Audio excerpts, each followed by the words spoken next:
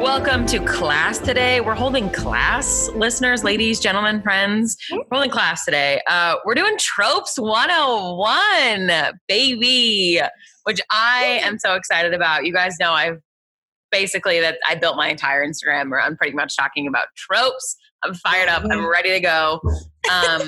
We're going to explain all things tropes. I do get a bunch of DMs all the time like, hey, I'm new to Bookstagram. I love this, but like, what are we talking about? So we're going to be explaining all things kind of surrounding tropes, talking about popular tropes in fandoms. We're going to walk you guys through our favorite tropes because we've got a bunch of them. Too many. Yeah, we've got a bunch. But like, let's start at the very first. Like, what are tropes? What are tropes? Well, thank you, Professor Molly, for opening that up to me today. My co-lecturer. Yeah. I am the guest speaker here. But tropes, as you said, are majorly discussed on Bookstagram right now. Essentially, for those that do not know and are new here, tropes are any specific figure or scene or any form of literary device that is included in major novels and happen frequently across multiple novels. For example, the one bed trope, the touch her and you die trope. If you are not completely familiar, you probably seen some of Molly's book recommendation lists that have those specific tropes involved. And it just kind of evolved across where many novels that are written at the same time kind of have similar themes. And so you can group together what kind of novels you like to read based off what kind of trope is involved in it, right? The lovers, enemies to lovers trope. Enemies to lovers, very famous trope. So it's really, essentially, it's a repeating literary device, a plot point that is popular to the point that it becomes a trope. Trope, I think originally was almost intended as a negative word because it kind of meant to poke fun that like these aren't original plots, but isn't it like a synonym for trope is like cliche, isn't it? Like when you like look it up in the dictionary. Yeah. So it started kind of as, before I feel like it got a life of its own on Instagram, on Bookstagram specifically. Rebranded. Yeah, we took it and ran with it. It was really just kind of like a cliche, like a literary cliche. Like, oh God, that's such a trope. Like, I can't believe that. Like, she let out a breath that she didn't know she was holding. Like that. I guess also whenever you're going through Bookstagram, it can be used either way. You know? It can be used either way. I tend to use it very positively because those are things I love to see. So no bad vibes here. No bad vibes. All good vibes. All good vibes, yeah. So essentially it's a cliche, it's a trope. But the thing that I think is very ironic is so many fantasy novels follow the hero's quest outline. Like I can't remember, it was a literary guy who came up with it it was quite some time ago. It was in the 1900s. Where they're like, they essentially analyzed a bunch of different fantasy novels and they were like, okay, they all pretty much follow this outline, like rising action, falling action, like the meeting of the mentor, the rejecting of the call, the answering the call, they return with the antidote at the end. Like most fantasy novels follow what is called the hero's quest outline. Right. If not all of them to some extent. So it's also funny to me that almost all of fantasy is a trope. Yeah. I feel like if you think of pretty much all nonfiction or all fiction writing is a trope. Yeah. You could pretty much all the exact same. Yeah. You could make that argument. Yeah. Sure. It's all kind of a generalized outline that people follow when they're writing, which to me is not a negative thing. I mean, obviously we love creativity and when people switch it up, but I've never viewed tropes negatively. No, but I know even going through Bookstagram now, I see a lot of reels out there that are using it in a negative sense, just like she was holding in a breath that she let out or, stuff that they are kind of using negative connotations towards in people's writings. I just have never viewed it that way. I'm like, I've never viewed it that way. One bed, it's about to get crazy. Like I'm always about it. Well, I think it's a really wonderful way also for authors, especially if it's a book that you haven't read. It's a really wonderful way to give people an idea about what your book is about and also to get them excited about a book that they haven't read. Because otherwise it's like, how are you? I mean, obviously the description and the synopsis, and there are ways to get people excited about a book that they haven't read. But I mean, this is not to bring my own stuff into it, but like one of the reasons I posted, when I was posting about the synopsis of the book I'm writing, one of the things I then, tell me more. We're just going to sit there for a second, I guess. One of the things that I posted was, and here are the tropes I'm putting in the book. And like, that got people excited because they were like, I love reading this. I love reading that. And it's a way to kind of show people like, okay, this is kind of the style of writing. This is what you can expect. And you already enjoy reading those scenes. So you know that you're going to have some level of enjoyment when reading it. So I think that also for authors, tropes are really popular in that way to get people excited and also give them some insight into like, okay, well, what is the character's relationship going to be? I'm like, well, it's enemies to lovers. And then you know, and then you're like, oh, I love that plot line. I love reading that. And then you already end up having a positive connotation with something that you haven't read yet. Well, and even going into a couple popular literature novels today. So like ACOTAR has the one bed trope, right? We love it. And From Blood and Ash also has the one bed trope. We love it. I am not disappointed ever when I read the one bed trope. Ever. I've never been sad. Never sad. Even with like, I almost like Kingdom of the Wrath again. Kingdom of the Wicked. For those of you who have read Kingdom of the Cursed and are now eagerly awaiting Kingdom of the Wicked, Alyssa and I can't stop calling it Kingdom of the Wrath. Maybe we can just coin Carrie to like title the whole series Kingdom of the Wrath and then just have like the kingdoms for each book, but then the whole series itself is called Kingdom of the Wrath. Carrie, if you're listening, sorry we've done this to novels. Sorry, we're running with it. Forgive us. But no, I'm never upset about the one bed trope. I'm never upset about the enemies to lovers trope. Never. Like touch her and you die trope. Give it to me any day. Please. Elite. Sweet dagger to your thigh trope. About it every time. Like I just don't think there's a trope out there that I get upset about hearing. Never. And there are some really popular ones in the fandom. That is Bookstagram. So we're kind of talking about the modern Bookstagram scene. So a couple of the ones that I think I love and I think are some of the favorites are. So obviously we've discussed the one bed trope. So one bed trope is obviously we've got two MCs who are most of the time they're not into each other yet. Most of the time with the one bed trope. I'd say not all the time. Usually it goes hand in hand with the enemies to lovers trope. Yes. Normally you got both two in one. Yeah. One bed trope and enemies to lovers are like this. Yeah. BFFs. There's one bed for both the one bed trope and enemies to lovers. There's a trope for the enemies to lovers and one bed trope together. That's a whole giant trope. It's self-referencing. Yeah. So the one bed trope is very popular where two characters who do not like each other, but we're rooting for them, probably like, lots of sexual tension, show up to an inn, a house, whatever. They must take shelter for the evening where they maybe somewhere not planning to. And of course there's only one bed left. So let's get it on. Yeah, exactly.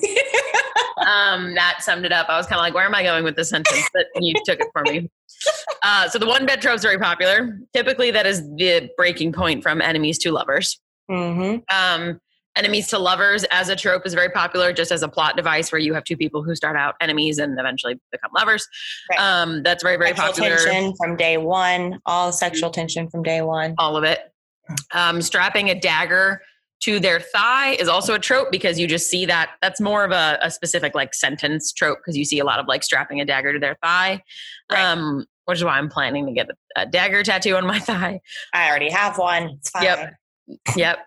So that's happening. That's very, very popular. Dagger to one bed, enemies to lovers, strapping dagger to the thigh. The who hurt you trope. Who hurt you? Also an excellent trope where we have two, also goes hand in hand with enemies to lovers, where you have two individuals who, again, probably lots of tension, but probably don't actually like each other or have admitted that they like each other at this point. One of them is injured or even crying. It could just be emotionally injured. Yeah, it could be physical or mental injury, either one. And then our other MC approaches and all of a sudden gets very protective and is very breaks their hard shell a little bit. And typically the sentence shows vulnerability. Typically the sentence "who hurt you" is uttered. And at that moment, it's going down. So that's a wonderful one. Again, also very, very popular with enemies to lovers. Again, as a point when they switch from enemies to lovers. That's very popular. The touch her and you die also goes hand in hand with person who hates everyone but their love interest. Yeah, the dark hair, morally gray men that we love to see, our favorite boyfriends. They normally go hand in hand with the touch her and you die trope, which makes us love them more, obviously. Because inciting violence is obviously what we love to read about, not enact. But reading is great. Reading, great. Doing it, we don't recommend. Yeah. So I think those are big. I mean, dark haired and morally gray is also a trope. Like that's also just straight up one. The dark haired and the morally gray. So those are I think the big, maybe 5 or 6 that we see a lot of. Oh, and silly me, the nightmare trope. The nightmare. That's so true. I didn't even think about that one. The nightmare trope. Oh. I was talking about this today and I was going over tropes in my head. The nightmare trope didn't even cross my mind, but it's such a trope. So good. Someone has nightmare, the other MC comes out and essentially saves them from said nightmare, wraps them up in their arms, and then it's all hunky-dory, right? So much better. Also appears in ACOTAR. Actually, it also appears in From Blood and Ash. The Bargainer series I just read, also included in that one. God, we love a nightmare. Yeah, it's so good too. I don't ever get mad. There's not a trope I get mad about reading. It just really does. It hones in with the nightmare trope specifically, goes in with the childhood trauma trope or traumatic event situation, and then it just brings the bond of the two love interest characters closer, and we love to see it. So close. We love to see it. Close. So close. So close. If you were any closer, you would be me. I think those are really kind of some of the ones that we're seeing a lot in newer fantasy novels. I would say the fantasy landscape right now does have a lot of those. I mean, we just mentioned right now, a lot of those are both in From Blood and Ash and ACOTAR. Yes. Also, I'd like to make this very clear. I'm not complaining. I've actually run out. I need you to write more. So this is not. We need more. We need more. And those are also, I think, very popular right now. I think they kind of ebb and flow, the evolution of tropes over time. I think they change throughout the decades as different groups of writers are all somewhat, no one's formed by the same experiences, but generationally somewhat formed by some of the same experiences. So I think right now it does not surprise me that everybody gets COVID, everybody has anxiety, everybody's strung out, and probably a little bit depressed. A lot of the tropes are very comforting and very warm, and they are, enemies lovers is very sweet, So it doesn't surprise me that, as the evolution as tropes become tropes over time, it doesn't surprise me that that's what we're seeing a lot of right now. It's because, not saying that has happened in the last 2 years. Obviously, that takes a lot longer to happen, but it's very much in the popular book discourse right now. Mm-hmm. Well, and if you think about back in Tolkien time, where the great adventure was kind of the major trope, right? The great adventure was what all of the fantasy novels based around. But if you think about it in that time, that's when major transportation were developing. Cars were obviously around, but airplanes, trains, they were becoming more and more popular forms of transportation. So people were going on more epic adventures to lands they've never been to. So it makes sense that people wanted to read about that also in fantasy that kind of coincided with what people were experiencing in the world at that time. Especially because the great adventure, the quest trope, if you will, really started out and around. A lot of times we had World War I, World War II, major world wars. So that's when you start to see a lot of the origin points in popular literature and fiction with tropes and quests and the great grand quest and all of those things and the hero's quest, like we were talking about earlier. So they do evolve over time quite a bit as we reflect what we want to see in the world. Because that's one of the great things about reading is you can push your horizon so much and you can develop empathy through reading and understanding other POVs. So it doesn't shock me that tropes really do evolve over time. And right now we're all having nightmares. We're all having nightmares, and we all have a lot of sexual tension built up. Yeah. We're all horny and stuck at home. Lovely. That's what we are. So that is what we want to read about. Things we cannot attain right now. Okay. But yeah, tropes that we want to see more of. What have you not seen? What do you want to see more of, Alyssa? Dragons. That's not really a trope, but like, give me more. I will never be upset. They're always a good idea. I know it's not technically a trope, but if I'm just sending out requests of what I want to read more about, dragons are it. Yeah. The other, but like a real trope that I want to see more of, I think, I said I'm not a hater on tropes. I'm not, but I do prefer enemies to lovers over friends to lovers. I want to see enemies to lovers all the time. All the time.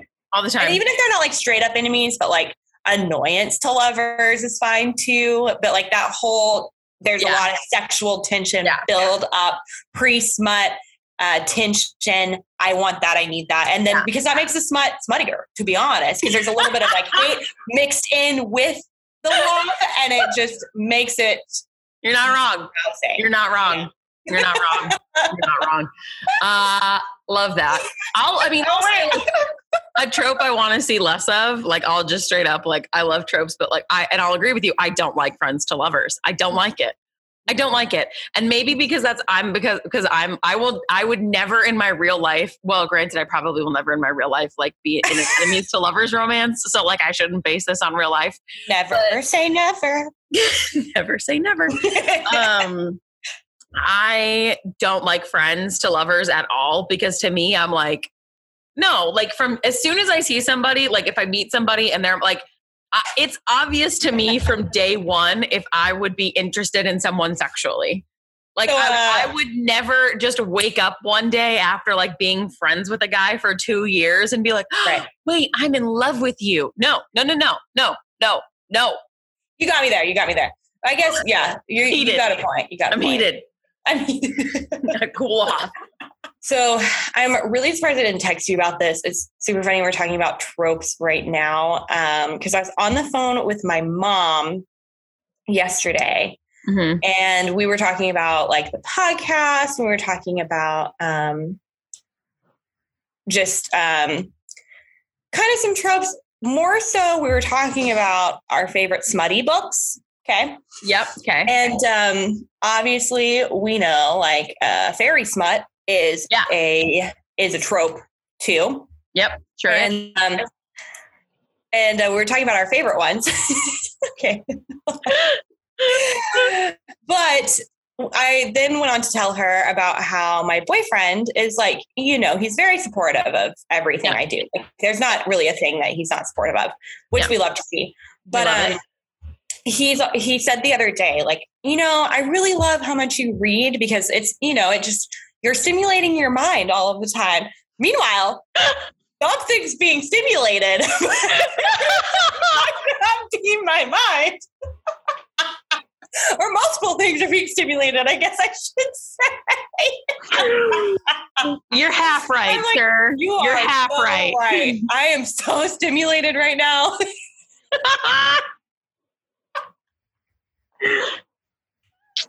I know. cracking up.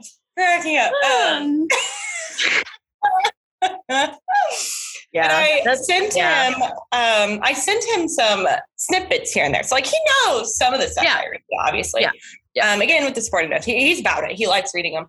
But I was reading the Curse of the Princes trilogy. What is that trilogy actually called? It's like first Curse of the Oh, yeah. The Alyssa Thorne series.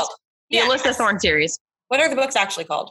Curse of the Blood Prince. No. Curse of the Blood Prince is the first one. Yeah, that's the first one. Yeah. So I was reading Curse of the Blood Prince, and I'll like send him, snippets here and there. But in that one, his horns are involved a lot. Yeah. And I almost sent some Kindle highlights of that one, but I was like, the horns might be too much for him. He might not. That might be the line he draws. That might be the line. So I didn't send that one specifically. God, I love it. I mean, I don't think it's Wrath of the Fae is the trilogy. There we go, Wrath of the Fae. It's such a good one. That's another book rec if anyone. Another good one. Another good one. But, another good one. Yeah, that's one I did not send Kindle highlights of because I did not know. Didn't know that was going to go to the horns, But what are some of your favorites? We know how I feel about Friends to Lovers, but what are some of what do you need more of, and who hurt you to make you love those tropes? Well, let's see. I need more of the Who Hurt You. Oh yeah, that's on abandonment issues. No, I mean, yeah, I get that. True. No, the Who Hurt You trope is one that any book boyfriend I have becomes like a book hubby.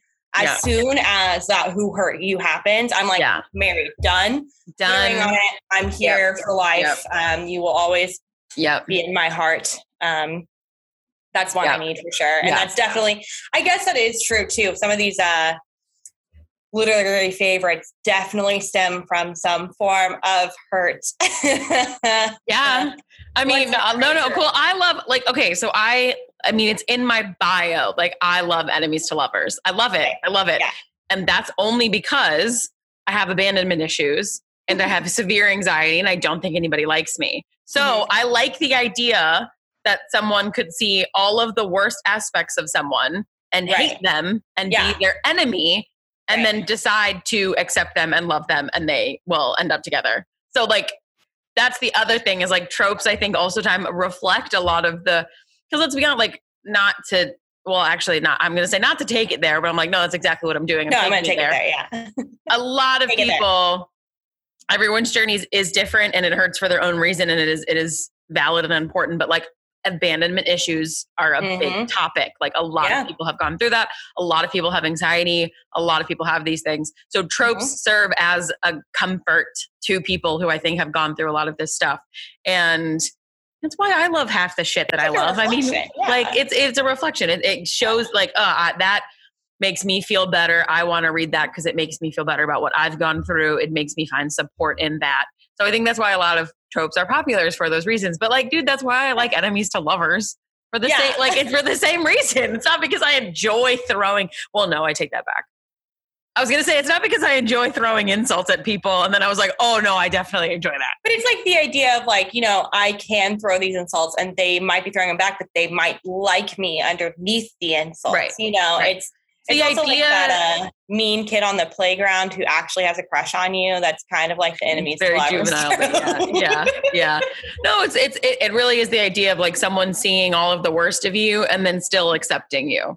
And then not only accepting you, but liking you and loving you and choosing you, even though you led with your worst foot first, which I wouldn't recommend in real life. Everyone heal your shit and go to therapy. But I wouldn't recommend that approach in real life. But it's it's soothing to read. Just read. The one thing that I do thoroughly enjoy, it's not necessarily a trope, but I guess it goes along the lines of it, or maybe it's not a discussed one, but in a lot of the major fantasy novels in the last several years, it does work through people's mental trauma in the novel. Yes. So looking at ACOTAR, looking at From Blood and Ash, looking at The Plated Prisoner, they all individually, and even if they have support of their love interest or whoever, but they work through a lot of their mental traumas to essentially overcome them. Yep. Which I think is also important with how fantasy and literature morphs how people view things, obviously. Yep. to add that into it. They are doing that a lot more in television as well, which I really like, because if we look at TV shows from when we were younger, growing up in like middle school-ish era, one I'm thinking of specifically is like One Tree Hill. There was a lot of trauma on One Tree Hill, but they never addressed like getting help for it or going to therapy for it, or it just kind of like goes away. And we know in real life that doesn't really happen. Like it doesn't just go away. If it does go away, it's definitely coming back. But one way or another, truly, it will be back. But in TV shows now and in literature now, you see the mental battle of overcoming this trauma and working with this trauma.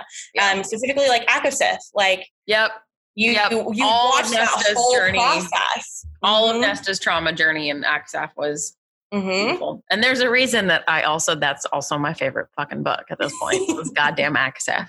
That's okay. So good. It's so good. It's another one. Really does. And I wonder also with like, there's some form of denial in a lot of things, because I know some tropes like trigger people also, which could also be a reason they don't want to read them or could feel strongly about them. But it does address underlying issues or feelings within yourself that can be reflected into a novel and make you feel more understood and heard, even if it isn't a fiction novel. Someone wrote that and someone understands. And other people feel the same way. Yeah. It helps you process, helps you build your empathy and processing skills. And it can help bring people together. You like this trope. I like this trope. Let's now discuss our daddy issues. That's what we did. That's what we did.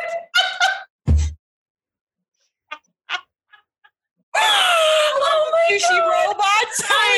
I'm crying because it's so true. And now I'm sitting here and I'm like, wait, how many conversations have I had on Bookstagram where it's like, oh, you like the one bed trope? You like the one bed trope? Cool. Let's talk about our daddy issues.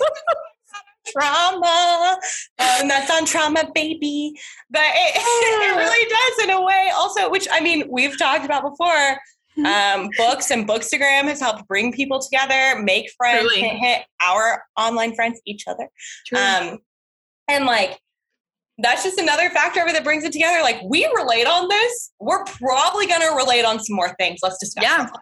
Yeah. It's a real good, it's a gateway drug into excellent trauma bonding friendships. Trauma bonding is bad. Don't do that, kids. No. It's not what we're talking about. Children at home listening, it's not a good idea. Yeah, don't trauma bond. You can bond with someone over healing your trauma separately, but do not trauma bond. Trauma bond is bad. Anyway. Speaking from all right, guys, we're going to climb out of the one bed here that Alyssa and I have climbed into, and we're going to back slowly out of the room. We want to know, like, what are your favorite tropes? What are ones that you're tired of seeing? Which ones are you obsessed with? Which ones do you want to see more of? We're going to probably put up a post on Instagram after this episode goes live, and you guys can discuss that in the comments. You can send us DMs, carrier pigeons, like we said. You can all of it. Just send us all of the things. And we will see you guys next week. Thank you so much, cuties, for listening in. And remember, dragons are always a good idea. Always a good idea.